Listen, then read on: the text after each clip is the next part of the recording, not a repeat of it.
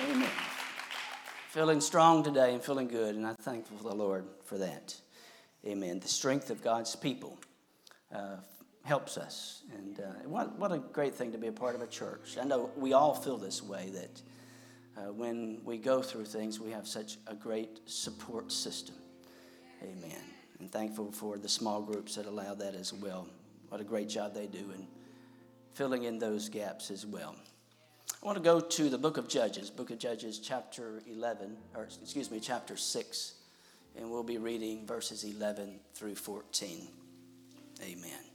Verses 11 through 14.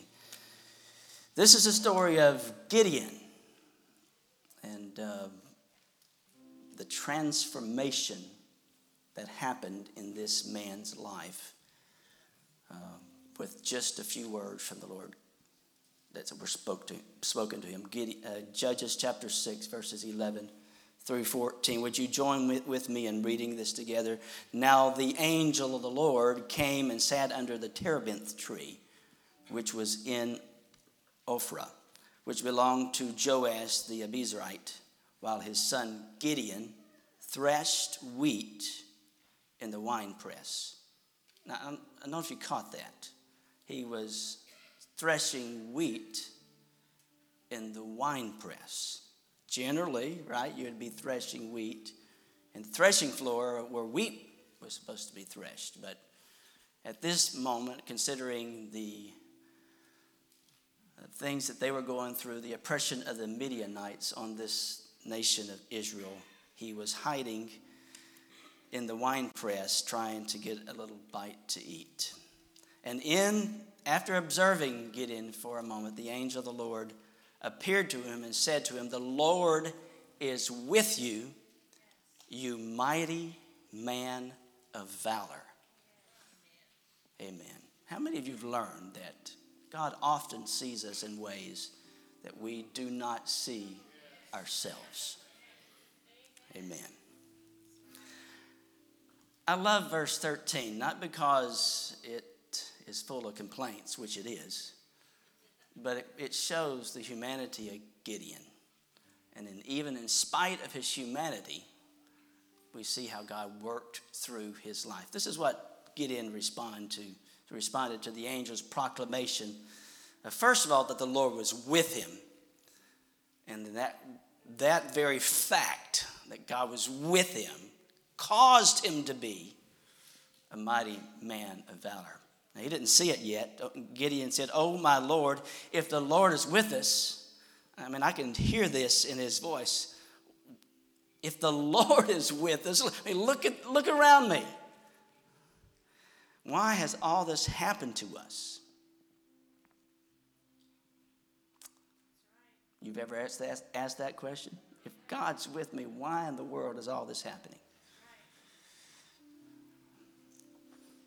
And where are all his miracles which our fathers told us about, saying, "Did not the Lord bring us up out of Egypt?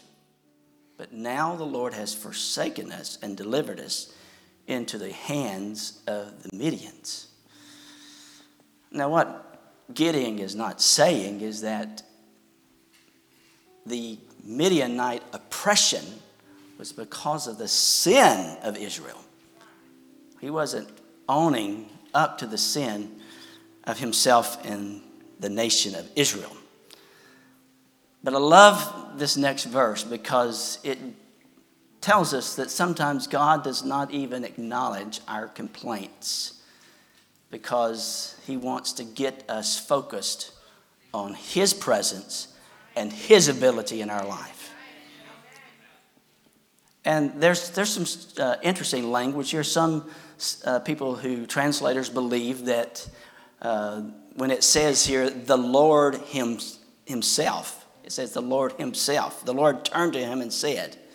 Now, up to this point, at least in the storyline, it looks as if the angel of the Lord has been talking to Gideon. But potentially, if the language lends itself to this, it looks like maybe the Lord spoke directly to Gideon at this point and said, "Go in this might of yours, and you will save Israel from the hand of the Midians. Have I not sent you. Amen. As I read this passage, I can't help but comment. All through this, God is in this story.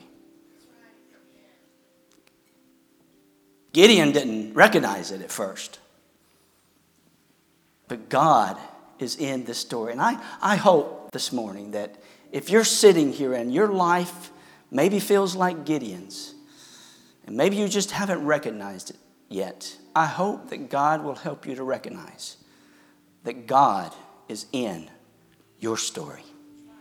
That you can declare this morning about your life, God is in this story. God is in this story.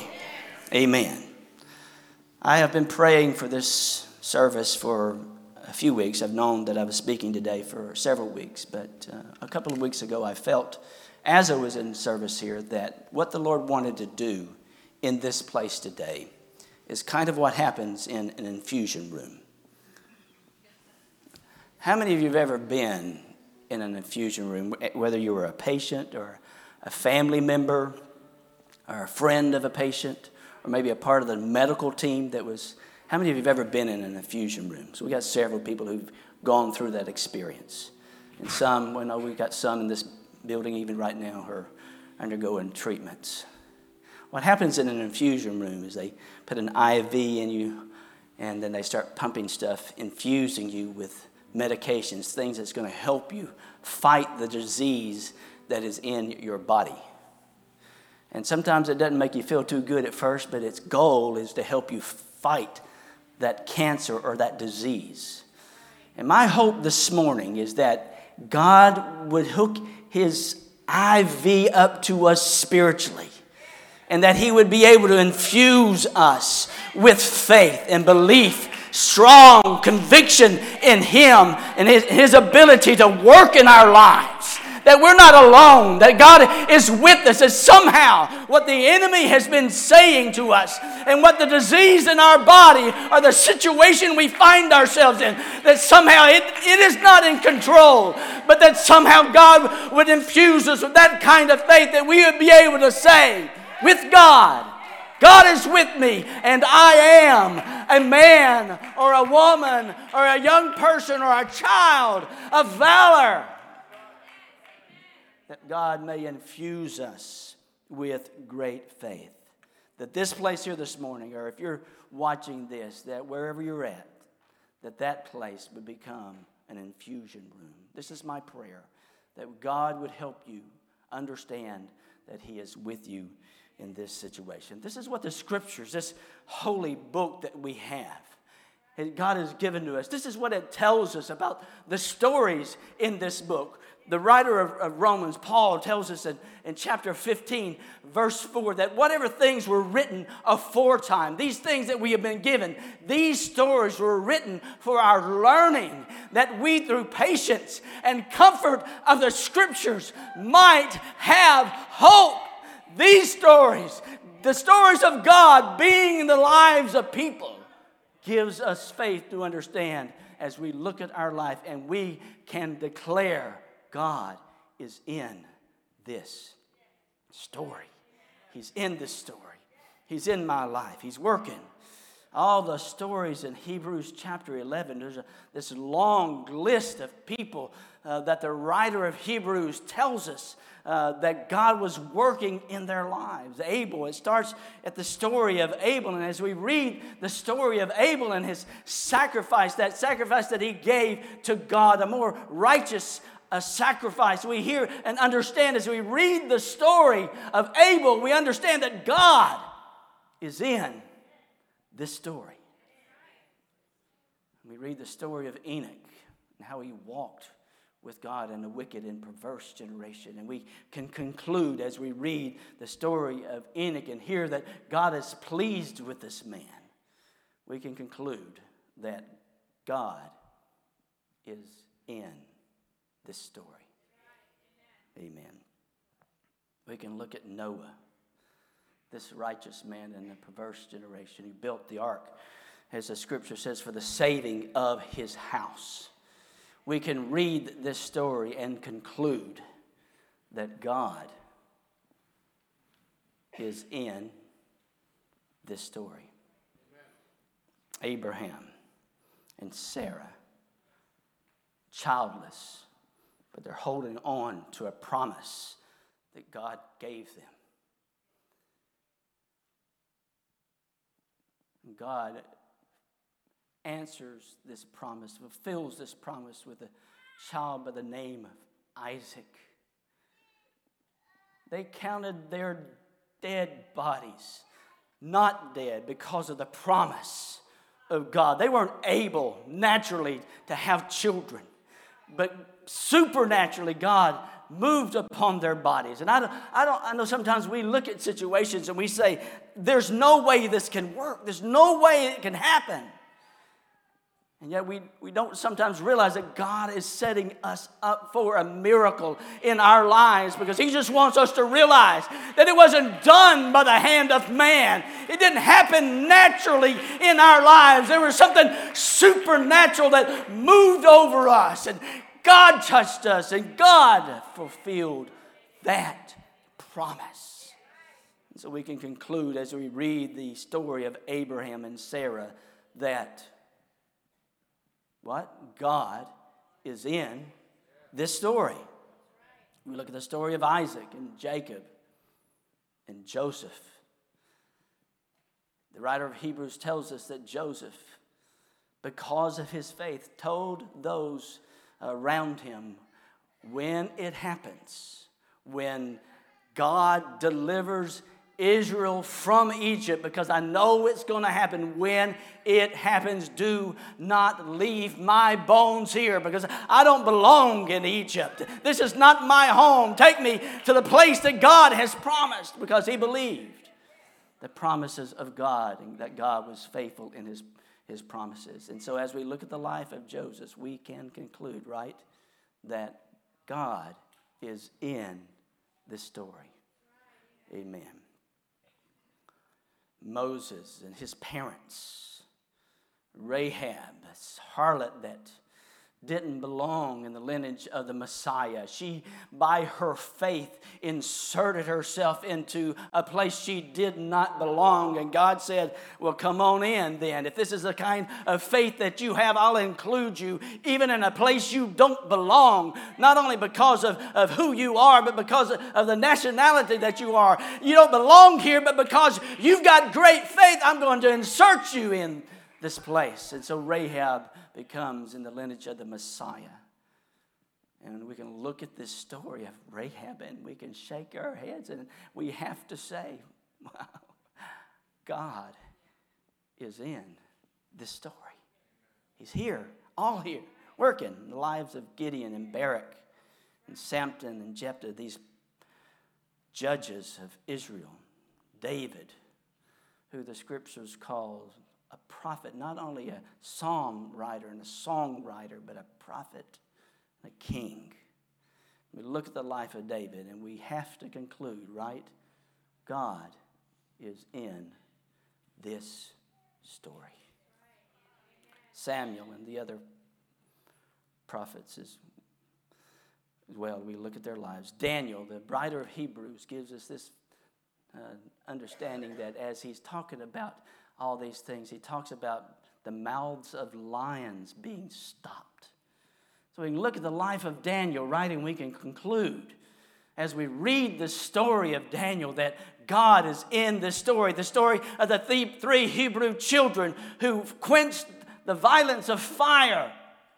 We can look at their lives and say, God is in this story. He's working. And all the nameless Hebrews that are mentioned in the book of Hebrews chapter 11 and even all throughout God's Word, we have to conclude as we read this book that God is working in people's lives. Common people, people who weren't special, people who didn't have lineages, but people who were just crazy enough to grab a hold of the promise of God and say, okay, God, if your word has said it, I am going to believe that you're going to fulfill your word and you're going to be faithful to your word. And so I'm going to act in faith. All of these, the writer of Hebrews says, did what they did, accomplished what they accomplished by faith. By faith, these people did what they did.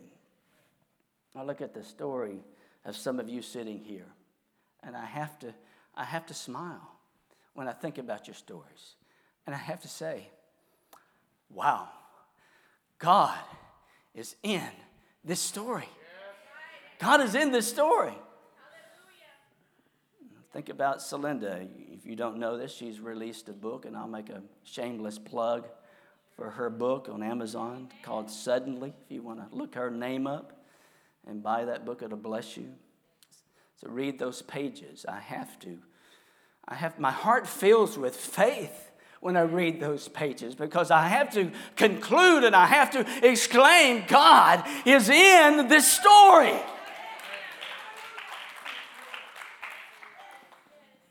I just hope some of you are grabbing a hold of it right now. If God can work in the life of Celinda, and if God can work in the life of Samson, and if God can work in the life of Barak and Gideon and David, then He can work in your life, and you can conclude and you can say about your life, God is in this story. He's working. I was born in 1963, so if you're quick on your feet, you'll realize that I'm 59 years old. My mother named me Larry Dale. And I often have people say, they'll say Larry to me, and they go, oh, I'm sorry, Brother Larry or Pastor Larry. I didn't mean to be disrespectful. And I tell them, you know what? My mother called me Larry all of her life. I love to hear her say it, and so Larry never, ever offends me. Amen. That's what my mom called me. Larry Dale.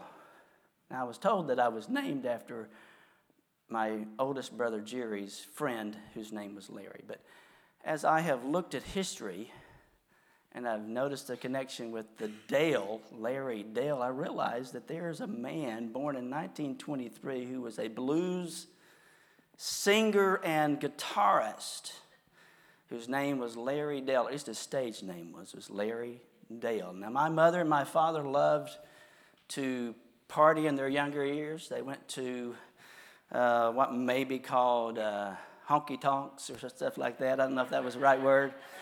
Probably not an appropriate word to say from the pulpit on a Sunday morning. They went to bars and they danced together and enjoyed music. But when my mother found the Lord, she changed dance partners,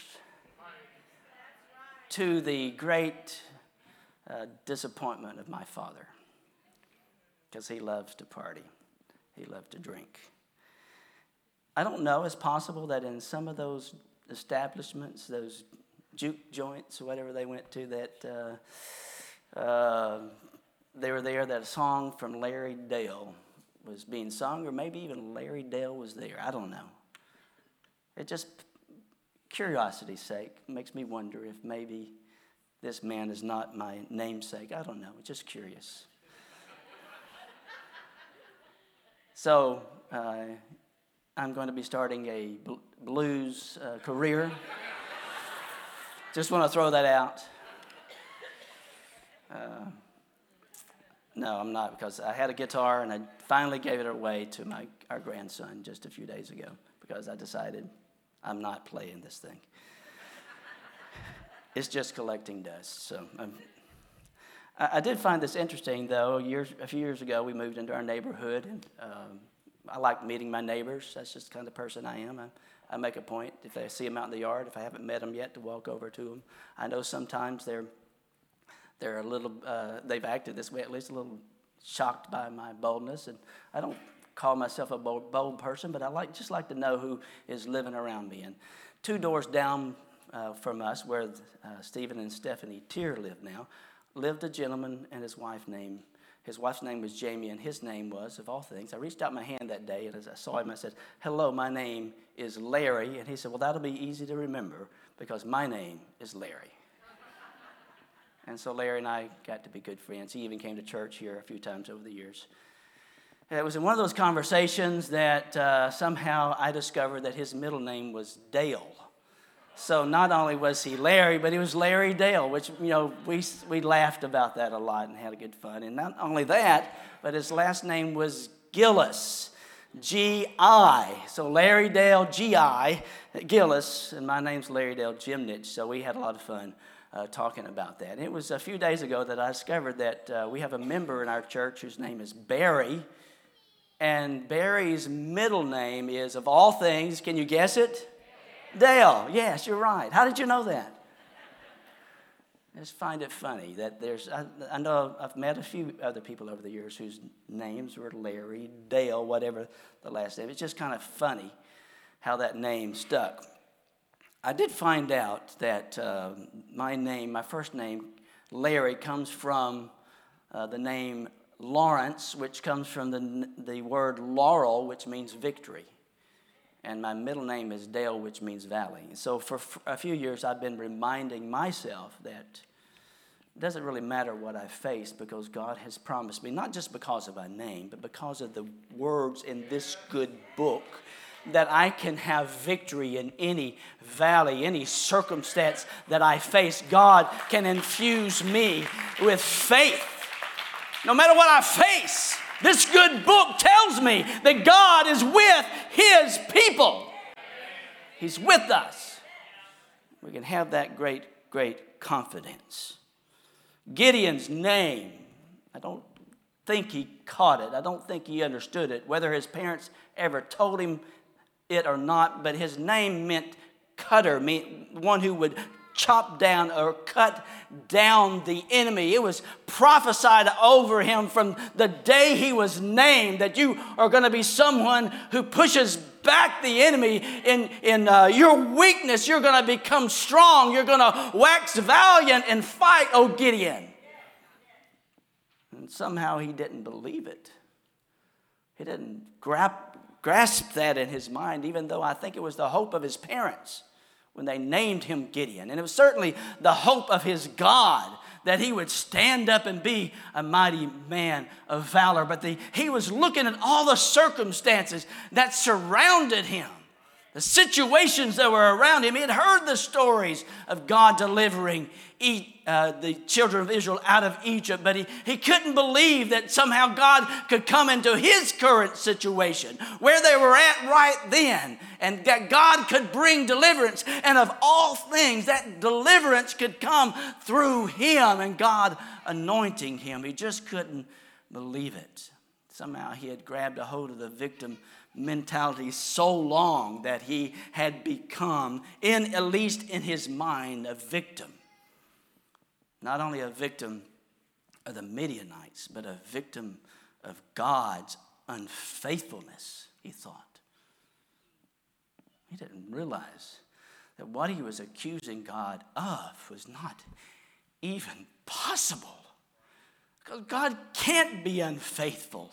It's not even in his character or his nature. It's not possible for him to be unfaithful. And yet, at times in our own lives, we look up at the heavens, and because things are not working out the way we had dreamed they were, and because we've prayed about some things a couple of times and things haven't worked out, we can accuse God and say you're not faithful. Look at this situation. The Lord's with us. How can that be possible? Look at what's going on right now. And we accuse God of something that he's not even capable of. Nothing in Gideon's circumstance in which he found him in, when we read it in the narrative here, nothing in his circumstance was telling him he was a mighty man of valor. He was the one who would deliver Israel out of the hands of the Midianites. Nothing in his circumstance was telling him that. And so he was listening to his circumstance. I just want to say to somebody here this morning, you need to quit listening to your circumstances, and you need to start listening to the voice of God and to the word of God as it speaks over you. It doesn't matter what our circumstances are saying. What matters is what God has declared. That's what matters. Jesus said it. I believe it. And that settles it. Amen. Now, I heard somebody say one time, God said it, and that settles it, because it doesn't matter whether I believe it or not. And I understand the sentiment of what they were saying, because God's word is true. But it does matter whether I believe it or not. It matters a big deal whether I believe it or not. Whether I really get into this book and I understand the spirit of this book and the promises of this book. If I can get a hold of those things, it'll transform my life and change my life. I want to challenge some young people who are sitting on these front rows and some children over here sitting on this front row. I want to challenge you. You're not too young to develop a relationship with God's Word. You're not too young to get this book in your hands and go in your room and pore over it and let it touch your heart and let your tears touch the pages of this book. Come on, children, get a relationship with God through His Word. Come on, young people, hyphen members, get a relationship with God through His words. Adults in this building, come on, you've got to have a relationship with God through His Word. Because God, every story we read in this book, we can declare about that story, God is in this story. God is in this story. He is. There was a young, skinny pitcher who was coming up in the minor leagues of the LA Dodgers many years ago. He was very good. His arm was powerful. But this pitcher was timid. He was intimidated by the batters that would come up to bat, and it would throw him off. Even though he had a great arm, he was being intimidated. And so Tommy Lasorda, the manager of the LA Dodgers, decided he needed to step in. And he did what any good manager would do. He spoke over this young man something he saw that this young man did not even see himself. Tommy called this skinny pitcher Bulldog. Bulldog. That's what he would call him. Every time he would see him, he would call him by his nickname instead of his given name, which was Orel Hershiser. Some of you may remember him pitching. He became what Lasorda called him. He became a fierce competitor just because somebody believed enough in him to speak over him that name, Bulldog. He began to embody that when he was on the pitcher's mound. He became fierce with his pitches, and he didn't let the batters intimidate him. It is powerful when somebody speaks over us something that will transform us if we'll get a hold of it. And this is what God does for Gideon. You mighty man of valor. Now, Gideon focused on that phrase. But what Gideon didn't initially get was the phrase that preceded that. The proclamation that preceded that is what he really needed to latch on to. God was declaring to Gideon, I am with you, you mighty man of valor. And it was God's presence that was going to be able to make Gideon powerful. It wasn't Gideon himself. It was God's presence that was going to make him the powerful man that he was to become. So I want to look at you this morning and I want to tell you, God is speaking some things over you. Your circumstances may not look that great, but God is saying over you, you are a mighty person, man, woman, child. young person, hyphen, you are a mighty person of valor. Mighty person of valor. Amen. And it is from Hebrews chapter 11, verse 6 that we find some principles. I'm not going to take time to speak about these very much, but chapter 11, verse 6 tells us that without faith, it is impossible to please God. Everyone that comes to God, he that comes to God must believe that he is, and that he is a rewarder of those who diligently seek him. Amen. You've got to believe that God exists. You've got to believe that. Amen. I know our educational system in this world sometimes wants to tell us that there's no God, that all this happened by accident. But you can't look through a telescope and come to that conclusion. You can't look through a microscope and come to that conclusion. That all this theories that we hear about, that how this all happened by accident, it can't happen that way. It never happens that way. It's that whole idea of it happening can't be replicated. God does exist. He does. And let me just simply ask you this question here this morning. Who is speaking into your life? What voices are speaking into your life? Because there's no way that 2 or 3 hours on this campus a week is going to override everything you hear from this world. And so you need to limit what the world is saying to you. It's impossible for 2 or 3 hours of just hearing somebody else speak override everything that this world says to us.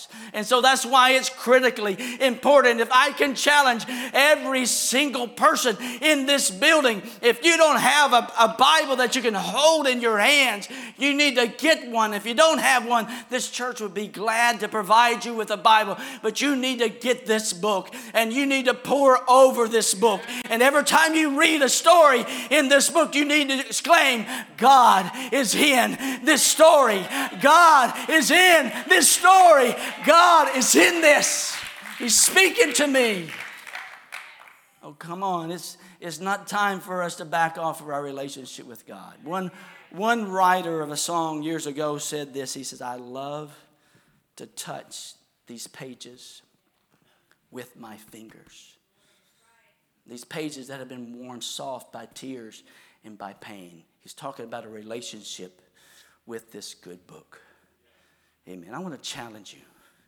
Your faith may be low, but let me tell you, it is. In my life, when I see my faith taking a dive, it's because I have stepped back from my relationship with this good book. I haven't been into it. I haven't been reading the stories.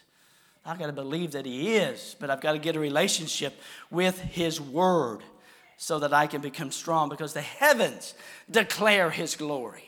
The firmament of the sky shows His handiwork. I can see and look into the sky and realize that He exists. And not only that He exists, but that He is a rewarder of them that diligently seek Him.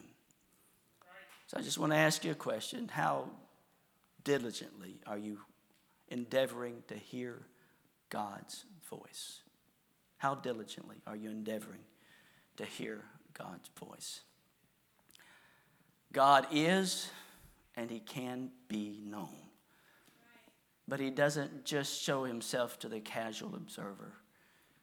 He saves His revelations for people like Moses, who say, God, what I'm facing, the challenge you put before me, I'm not enough, God. You're going to have to show me something more. If I'm going to do what you've called me to do, you're going to have to show me something more. Because I can't do this alone. Just prove to me that you're going to go with me and you're going to be with me. And God said, I can't show you my face as you have requested, but I will show you my backside, my hinder parts.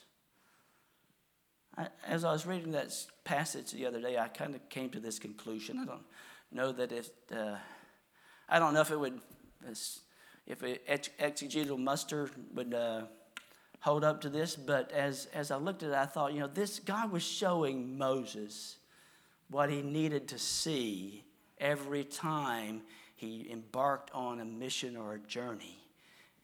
Okay. Oh, there it is. There's God's back. Okay, that's the way to go. That's the way to go. God didn't show him his face because he didn't need to see his face. What he needed to see is I need to follow that. That's where I need to go. This is God's leading me. I just need to look for his back because that's where God is going. And wherever God's going, that's where I need to be going. Amen. We need to be able to get into God's word. It's just my challenge this morning as I close here this morning. Don't let your Bible get too dusty. Don't let it get too dusty. Get a relationship with it. Oh, well, I'm not a theologian. I don't understand a lot about the Bible. That's okay. Mark Twain said this. He said, it's not the parts of the Bible that I don't understand that bother me. It's the parts that I do understand. So you don't have to know a lot about the Bible. Just be obedient to what you know. And then when you walk in obedience to that, God will reveal more of himself to you. Amen. Amen. Well, thank you for listening to the heart of this elder in the church here this morning. I just wanted to challenge you that you need to be reading God's presence into your life and in every aspect of your story. You need to, like Gideon, conclude that God, what he said about me is true. What he's saying over me is true. And not be listening to the voices of people who are trying to steal your faith. Take it away. Amen. Would you stand with me? Here's going to be my challenge. As I said earlier in this message, I hope that this becomes an infusion room for the next few moments.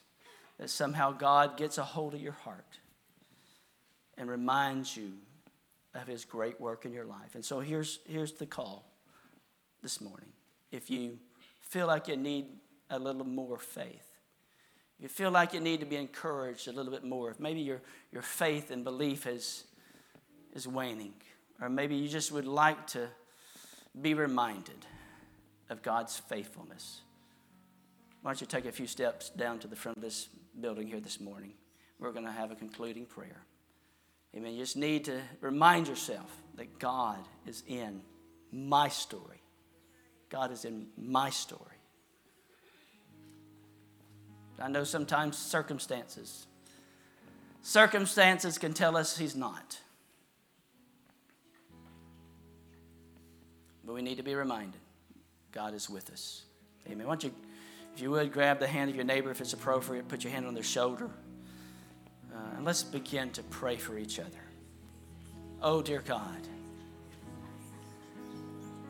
Oh, dear God, I pray over this great congregation, Jesus. Oh, Lord, I pray. Oh, Jesus. Oh, God, let our faith be strong. Oh, Lord, I pray in the name of Jesus. Let our faith be strong, oh, God. We believe that you are and that you're a rewarder of those who diligently seek you, oh, God. And so, God, I pray, Lord Jesus, ignite a fire, God, a hunger in our hearts, oh, Lord Jesus, for your word, God, for the stories of your word, the things that were written aforetime. This Bible, God, this book that we've been given. Lord Jesus, that it would become of great interest to us, oh Lord. In the name of Jesus, that you would speak over us, oh God. Speak into our hearts, oh God, and into our lives, things, oh God, that we don't believe about ourselves, God. But that somehow, God, we can get a hold of it, Jesus. And we can believe this. Lord, I pray this over us in the name of Jesus. In the name of Jesus. In the name of Jesus. Amen. Amen. Let me say this last thing before they sing and we conclude. Jesus first met Peter, right out of the gate, he said, "You're Simon, the son of Jonah, but you shall be called Cephas," which means stone or rock. Just like Lasorda was doing with Oral Hershiser, he was speaking over, Jesus was speaking over who we now call Peter. A challenge to become something that Peter didn't see himself to be. So I just want to challenge you. Be what God believes you to be. Endeavor to become that. If he's speaking something over you, if he says over you, "You mighty person of valor," you are certainly that. Amen. You are certainly that. Amen. Let God into your story. Invite him into your story, and he'll do great things. Amen.